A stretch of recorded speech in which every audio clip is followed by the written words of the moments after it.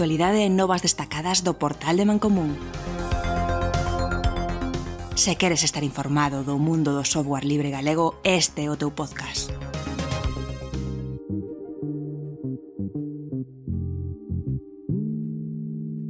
A Akademy-es, encontro anual de desenvolvedores, colaboradores e usuarios de KDE en España, lévase celebrando desde o ano 2006 en distintas cidades do territorio español. E con esta chegará a 14ª edición. Por motivo dela, desde Mancomún Podcast acercámonos nesta ocasión cos micros ata Vigo para entrevistar a Adrián Chaves e Miguel Anxo Bouzada, dous dos organizadores da Akademy-es 2019, que se celebrará desde o 28 ata o 30 de xuño en Vigo. E aproveitamos tamén a ocasión para coñecer máis sobre a comunidade KDE, sobre Galpón, grupo de amigos de Linux de Pontevedra, e sobre o mundo da traducción de software libre ao galego. Pois son Adrián, profesionalmente dedícome a programar en Python, son vicepresidente de KDE España. En Akademy estou un pouco entre medias entre o equipo de KDE España e o equipo local de organización, con Galpón, facer un pouco de vínculo e axudar no que poda.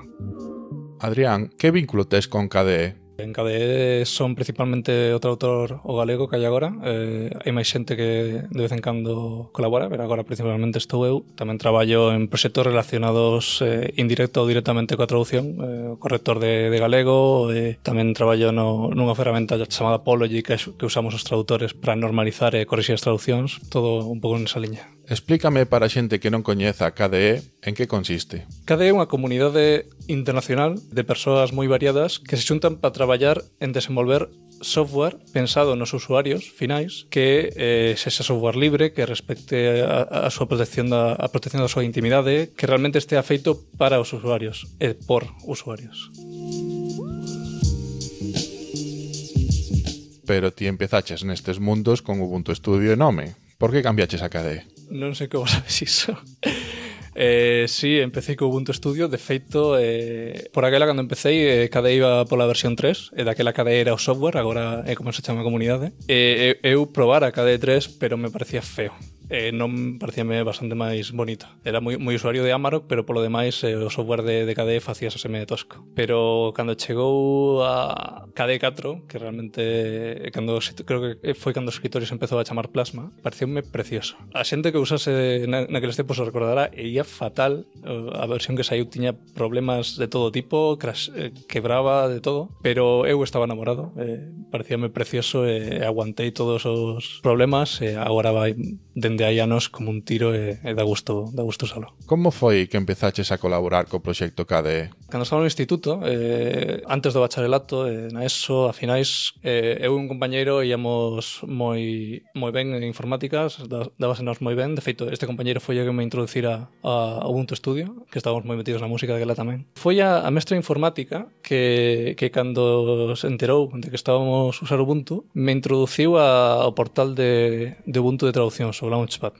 Vendo fácil que era empezar a colaborar, a traducir, viciéme, quedeime enganchado e metíme a saco a traducir todo o que podía. Logo fui aprendendo máis cousas, fui aprendendo que Launchpad non era necesariamente a mellor ferramenta, que estaba duplicando o traballo, pero bueno, foi a forma en que me introducín realmente a colaborar con KDE. Por que é necesario contribuir nas traducións do software libre? Se queres ter o teu software en galego, o mellor é que traduzas ti mesmo. Realmente, por moitos galegofalantes que teñamos a nivel de número de persoas, comparado con a mellor outros idiomas, no software libre falla máis xente. Necesitamos máis xente, toda persoa ben vida.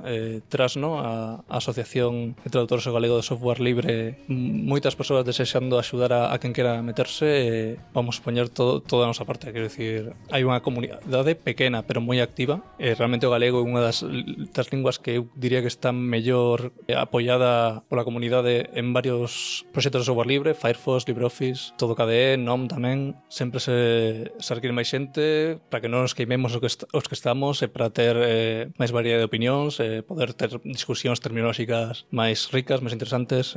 Estaría moi ben que calquera se unise. Colaboras noutro tipo de proxectos, ademais das traducións e organización de eventos? Máis que nada o que comentara do corrector de galego e do Pology, pouco máis, a verdade. Bueno, na empresa na que estou traballando teño 5 horas dedicadas ao software libre das súas tecnoloxías. Entón, software scrappy e todo o software que hai relacionado de web scrapping, de extracción de datos de sitios webs. Aí colaboro de maneira activa. De feito, a partir de xullo vou ter a metade das miñas horas de traballo dedicadas en exclusivo ao software libre. Fora do traballo, principalmente os proxectos que mencionei e outros proxectos teño pensado, máis proxectos relacionados co galego, máis que nada para contribuir ás ferramentas que usamos os traductores para que o noso traballo vaya mellor, sexa máis fluido e teñamos unha mellor calidade no produto final das traducións. Agora que mencionas a túa empresa, que tipo de solucións de software libre empregades? Pois, Scrapping Hub é unha empresa de extracción de datos, fai diversos servizos para empresas que buscan ter Big Data ou datos de todo tipo, sacar datos, por exemplo, de Amazon ou dese tipo de páxinas. Foron os desenvolvedores iniciais de Scrappy, que a día de hoxe creo que o framework de infraestructura de extracción de datos da web máis importante que hai. E eles levan unha morea de proxectos relacionados con Scrappy, por riba ou por debaixo, de todo tipo, principalmente con Python. Hai proxectos de ciencia de datos, proxectos de a baixo nivel de extracción de datos máis concretos, pero moitas cousas que son nomes moi técnicos que tampouco tería moito sentido, pero realmente son o referente, diría, no sector da extracción de datos web. Que recomendacións darías a unha persona que quere empezar a colaborar en algún proxecto de software libre? Eu o primeiro que recomendaría é buscar algo que realmente lle apasione, algo que realmente lle interese, porque a motivación é o principal motor de calquera actividade en software libre. Se hai algo que te interese, se poda facer no software libre, eu creo que así como vais a topar unha comunidade desexando botarte unha man, facer que todo o que queiras facer o poidas facer, darte as ferramentas que necesites, e iso realmente o que ofrece o software libre, unha comunidade disposta a axudarte e a que todos colaboremos en ter software e datos que todos podamos usar e gozar deles. Descríbeme a Akademy-es, que vai ter lugar en Vigo, para a xente que non a coñeza. Akademy-es é, digamos, un encontro que facemos anualmente en España os usuarios, desenvolvedores, colaboradores ou fans de alguma maneira de KDE. Un pouco a diferencia da Academy normal, digamos, a internacional, a que reúne a xente de todo o mundo, esta en castelán, as terras son en castelán, son 2 días, 2 medios días e un día inteiro de charlas en castelán sobre temas de software libre. É importante destacar que non sempre son temas específicos de KDE, porque en KDE España especialmente nos gusta abrir as portas e buscar o que chaman as sinerxias con outras comunidades. Entón, este ano, por exemplo, temos moitas charlas interesantes sobre temas, sobre todo de seguridade informática, de forense, de industrial, de desenvolvemento móvil sen software de KDE e con software de KDE. Hai charlas moi interesantes para calquera que este interesado no software libre en xeral. Eu sou Miguel Bouzada, son o presidente de Galpón, do grupo de amigos Linux de Pontevedra. O meu vencello co Akademy-es é precisamente esta característica de ser o presidente de Galpón, posto que somos, digamos, co-organizadores ou organizadores locais da Akademy-es aquí en Vigo. Miguel, como empezaches neste mundo do software libre? Eu empecé no mundo da informática traballando con máquinas a moi alto nivel, con máquinas traballando en linguaxe máquina. Pois pasei pouco polas aventuras de R2, FreeDOS, CPM, fun por todos eses mundillos, pasei por, lóxicamente, Microsoft, cheguei a Macintosh, polo meu traballo como profesional no eido do son, nos empregábamos moito o Macintosh, ata que un día, descubrí unha cousa moi extraña, unhas actividades no router que non tiñan razón de ser, tracei o que pasaba ali, non me gustou nada, e o día seguinte pois estaba instalando en todos os meus ordenadores Mac, estaba instalando Ubuntu, creo que fora, estamos falando do 2000, menos 2002. E pois a raíz de aí, pois xa seguí en toda a miña vida nese momento, no momento en que eu quería introducirme nese paso, pois lóxicamente informeime de que tiña que facer, que non tiña que facer, buscando en internet, non sei que, non sei cuánto e tal, e atopei Galpón. Dime de alta en Galpón, foi o primeiro que fixen, darme de alta como socio en Galpón e entrar na lista de correos a pedir axuda. Curiosamente, o primeiro que me respondeu foi un rapaz, Xavier Moure, do que hai moitísimos anos que non sabemos nada del. A última noticia que tiñamos era que estaba malo, e aí curiosamente o nick del era Mentor.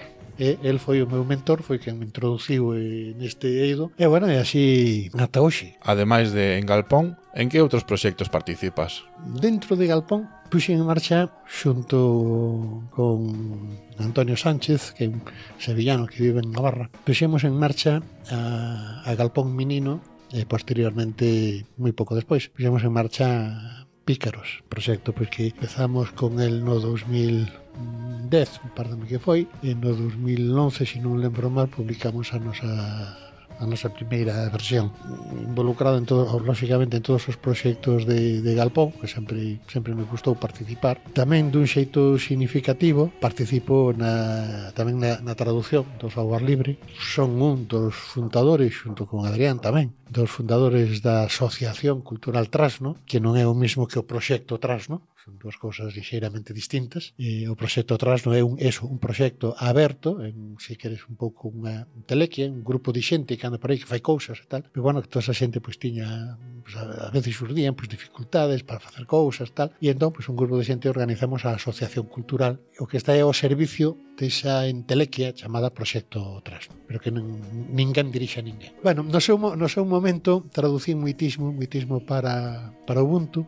De feito, conseguín levar o Ubuntu ao 100% das súas traduccións, de todas as súas traducións ao galego, cousa que non conseguiron equipos que teñen moitísima máis potencia que nós, humana e incluso moito máis apoio social, institucional. Algúns teñen, outros non o queren e outros non o teñen, pero por exemplo, comparados cos cataláns, no seu momento fixera unha comparanza, é dicir, un traductor galego traduce de media o mesmo que 120 traductores cataláns. Quero dicir que o esforzo que fixeran os traductores galegos en Ubuntu foi un esforzo altísimo, unha capacidade de traballo altísima. Hai moita xente por aí perdida, descoñecida, e que realmente están traballando moitísimo dentro deste eido, non? Acabei sendo coordinador do Ubuntu, da traducción, inda que, curiosamente, foi nun momento no que eu xa, digamos, deixei de traballar con Ubuntu, xa Ubuntu non me chegaba, prefería traballar coa distribución NAI, prefería traballar con Debian, e un pouco a raíz dese cambio, pois, bueno, fumo un pouco especializando nos proxectos que a mí me interesaban nun principio vencellados nos que eu tiña un poquinho máis de experiencia, que era o mundo audiovisual, e xa un pouco máis recentemente, pois bueno, pois pensando, bueno, cando estuvemos con Menino, co Pícaros e tal, pois fixen tamén moitas cousas para nenos, e un pouco vendo como evoluciona a sociedade, pois dediqueime especialmente a traballo na nube. Por exemplo, eu levo a traducción, que teño ao día o 100%, bueno, ao día non, hoxe non fixen nada. Do Nextcloud, a un cloud tamén, bueno, moitos outros proxectos así tamén que teñen unha gran magnitude que estou, pois, bueno, levando. Levo tamén todo o escritorio del XD, levo tamén o novo, o LXQT, levo a traducción de Mate. De Mate teño ao día totalmente o que é a interface, e debo ter algo así como un 20 ou un 30% da documentación. A verdade é que a documentación non me preocupei tanto de traballala como se me preocupei da interface. Galpón é un dos organizadores da Akademy-es. Contame quen é Galpón e como nace. Galpón nace no 2002, un grupo de rapaces que están na Universidade de Vigo. Lembro que eran sobre 12, 15 rapaces, dos que na actualidade xa poucos quedan, digamos, tendo vida activa en Galpón. Pois sigue Sergio Raster, sigue Carlos Rodríguez, sigue José Antonio, Eduardo. Son digamos, dos pouquiños que quedan daqueles socios fundadores. Outros como Filipe, etc., pois xa están un pouco máis desvencellados. Desde o primeiro momento, pois, bueno, Galpón organizou todo tipo de actividades, dende no seu momento as clásicas install parties, e fixo algunhas parties de rede que fixeron en Porriño. Creo creo que foi a primeira vez que viu Stallman a Galicia, creo que foi cando viu da man de Galpón. Non me atrevo a xuralo, pero teño para min que esa foi a primeira vez que viu. No seu momento Galpón era unha asociación universitaria, entón pois facíamos uns obradoiros cos seus créditos sobre GNU Linux, configuración, etc. Fixéronse moitos obradoiros. Unha das cousas das que personalmente estou máis satisfeito foron os chamados sábados na alta mar, no que era o último sábado de cada mes. Dedicábamos todo o sábado completo a traballar a profundizar algún tema incluso chegou a ocupar ata 3 sábados, como foi o caso de Git. Este ano, que actividades tedes previstas? Sí, este ano estamos, aparte da organización do Academy, estamos tamén preparando para setembro unha ponencia obradoiro sobre textiles da man de Paula Guimeráns, e será probable, con toda probabilidade, o fin de semana do 14 de setembro, 14-15. Ainda non temos detido sitio, sí, aquí en Vigo obviamente, pero pudera ser en Teis, pudera ser en Samil, na Casa das Palabras, e será pois eso, ponencia e o obradoiro faremos un pequeno concursiño. Temos o segundo martes de cada mes, agora suspenderemoslo durante o verán, o que chamamos as FAQ, preguntas frecuentes, non? O segundo martes de cada mes, a partir das 7 da tarde, pois poden acudir a Industriosa, onde estará a xente de Galpón pois disposta a axudarlle a resolver calquera tipo de dúbidas que poidan ter coas tecnoloxías libres. Eso é xeral. Temos ademais, creo que o mellor é ver a nova completa no noso web, galpón.org. Temos incluso un correo no que poder dirixir este tipo de preguntas, que é fac@galpón.org. Comentáchesme antes, fora de micro, que estades preparando equipo audiovisual que ides usar na Akademy-es e pretendedes prestalo despois a asociacións que o necesiten. Sí, a nosa idea é... hai cousas que son personais miñas dos meus tempos profesionais, hai cousas que está mercando Galpón. Igual que facemos co material, co hardware que temos de Arduino, etc, porque prestamos ás asociacións, pois a nosa idea é ter isto metido en maletiñas, incluso temos unha grande aluminio, entón preparala ben, e ter serían 3 kits de material que podemos prestar os 3 xuntos se fora preciso, que un kit de son, un kit de captura de vídeo e un kit de captura de escritorio, e este material, pois, que en calqueira asociación sen ánimo de lucro que empregue tecnoloxías libres, podemos prestarlle. É dicir, se ven unha asociación de veciños que empregue tecnoloxía libre, prestámoslos aquí. Que teñen que facer estas asociacións para pedir os equipos? Mandar un correo ou ben a info@galpón, a presidente de Galpón, a través da sala en Matrix, simplemente. Cales son as dificultades a hora de organizar un evento como este da Academy? O primeiro contratempo foi atopar un sitio. Normalmente o proceso é que distintas organizacións propoñen a súa cidade como sede e se ofrecen como grupo local de organización, que é algo imprescindible para poder organizar un evento deste estilo. E o primeiro contratempo que tivemos foi que non atopamos. Había unha proposta, pero ao final non cumplía todos os requisitos que buscábamos e basicamente chegamos a un punto no que incluso se puxo sobre a mesa a posibilidade deste ano cambiar completamente o encontro, facer algo moito máis pequeno entre moi pouca xente e tal. E aí foi cando entrou en Galpón. Galpón suxeriuselle a idea de se estarían dispostos a organizarlo eles aquí en Vigo e dende o primeiro momento dixeron que sí, empezaron a mover cousas e son os que, grazas a eles, os que finalmente vai poder ser a Academy en Vigo e pinta que vai ser un evento moi ben organizado. Onde se celebra o evento? Vai se celebrar no Salón de Actos do Marco, que é un auditorio bastante grande, é o único.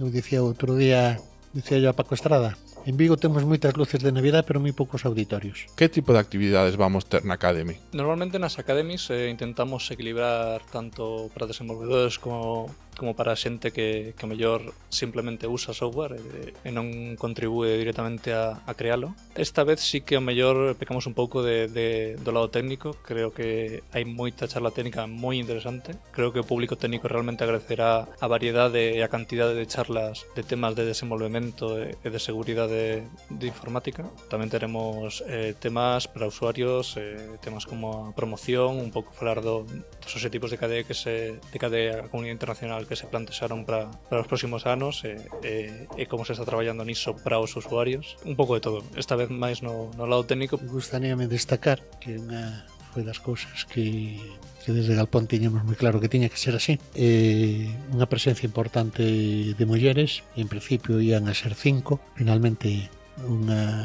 por problemas persoais importantes, pois tuvo que declinar asistir, pero vamos ter tras 4 mulleres de moi alto nivel, falando, pois, bueno, desde de seguranza industrial, forénsica, desenvolvemento de apps, etc. Cal é a vosa experiencia noutras Academies? Eu a verdade que levo a mellor 4 Academies. Empecé en Bilbao en 2013, que coincidiu coa Academia Internacional, que é algo que pasa ás veces, e claro, aí é increíble, porque aí atopaste todo tipo de xente. Academies son 2 días seguidos de outros 5 de talleres de todo tipo, eventos, e realmente a experiencia dunha Academia Internacional é increíble, algo que recomendo a calquera que aproveite o ano que sucedan España, aproveitar e asistir, porque é genial. Ou que aproveite para coller sus días de vacación, seguirse a donde sexa, en Francia, en Alemania ou que sexa. Sí.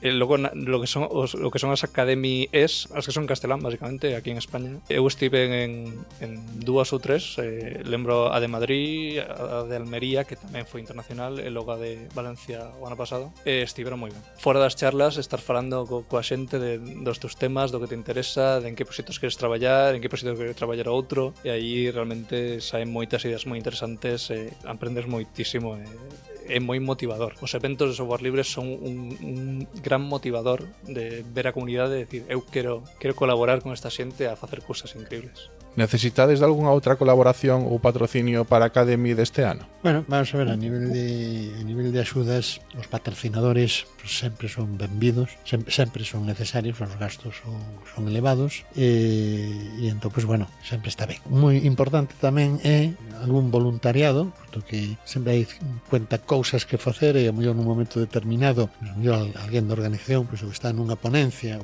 e entón é conveniente pues, ter algunha xente, tampouco que dicir, oye, pois vou a ir os 3 días a pasar ali, hombre, estaría moi ben, pero bueno, si dices, pois podo estar o venres a tarde o sábado pola mañá, bueno, pois xa afogas alguén, a mellor haberá outros que poidan estar o sábado a tarde, outros que poden estar o domingo a mañá, e entón, pois ir así, decir, para cousas cotiás, temos publicado tanto en Matrix como no grupo unha pequena solicitude, pois, bueno, se hai alguén que se apaña manexando os PCs, por exemplo, para facer as grabacións do escritorio ou para facer a grabación en vídeo, pois moi ben tamén, pero iso, claro, se hai alguén que este afeito, non que sexa experto, sino que este afeito a traballar, pois iso, co seu Linux, da igual, un Debian, un Arch, o que sexa, non? Un Ubuntu, simplemente coñecer un poquinho de que vai a cousa e atender, porque non é configurar tal, senón é atender, non? Tamén un traballo pois un pouco monótono, pois se están 2 persoas, pois tamén se van un pouco despexando un do outro e tal, non? E o Gallá, algún día, como dicía na revista Hermano Lobo, del año que viene, mellor temos unha potente axuda institucional para poder facer moitas máis cousas. Isto foi todo. Tedes máis información nas notas que acompañan a este podcast ou no portal de mancomun.gal. A música usada neste programa foi Canción Dis do grupo Tairaz, baixo unha licencia Creative Commons, atribución compartir igual, e a canción Street Dancing do grupo Timecrawler, con licencia Creative Commons, atribución. Os efectos de son obtivémolos en freesound.org, baixo unha licencia Creative Commons, atribución sen uso comercial. Este programa está baixo licencia Creative Commons, atribución compartir igual.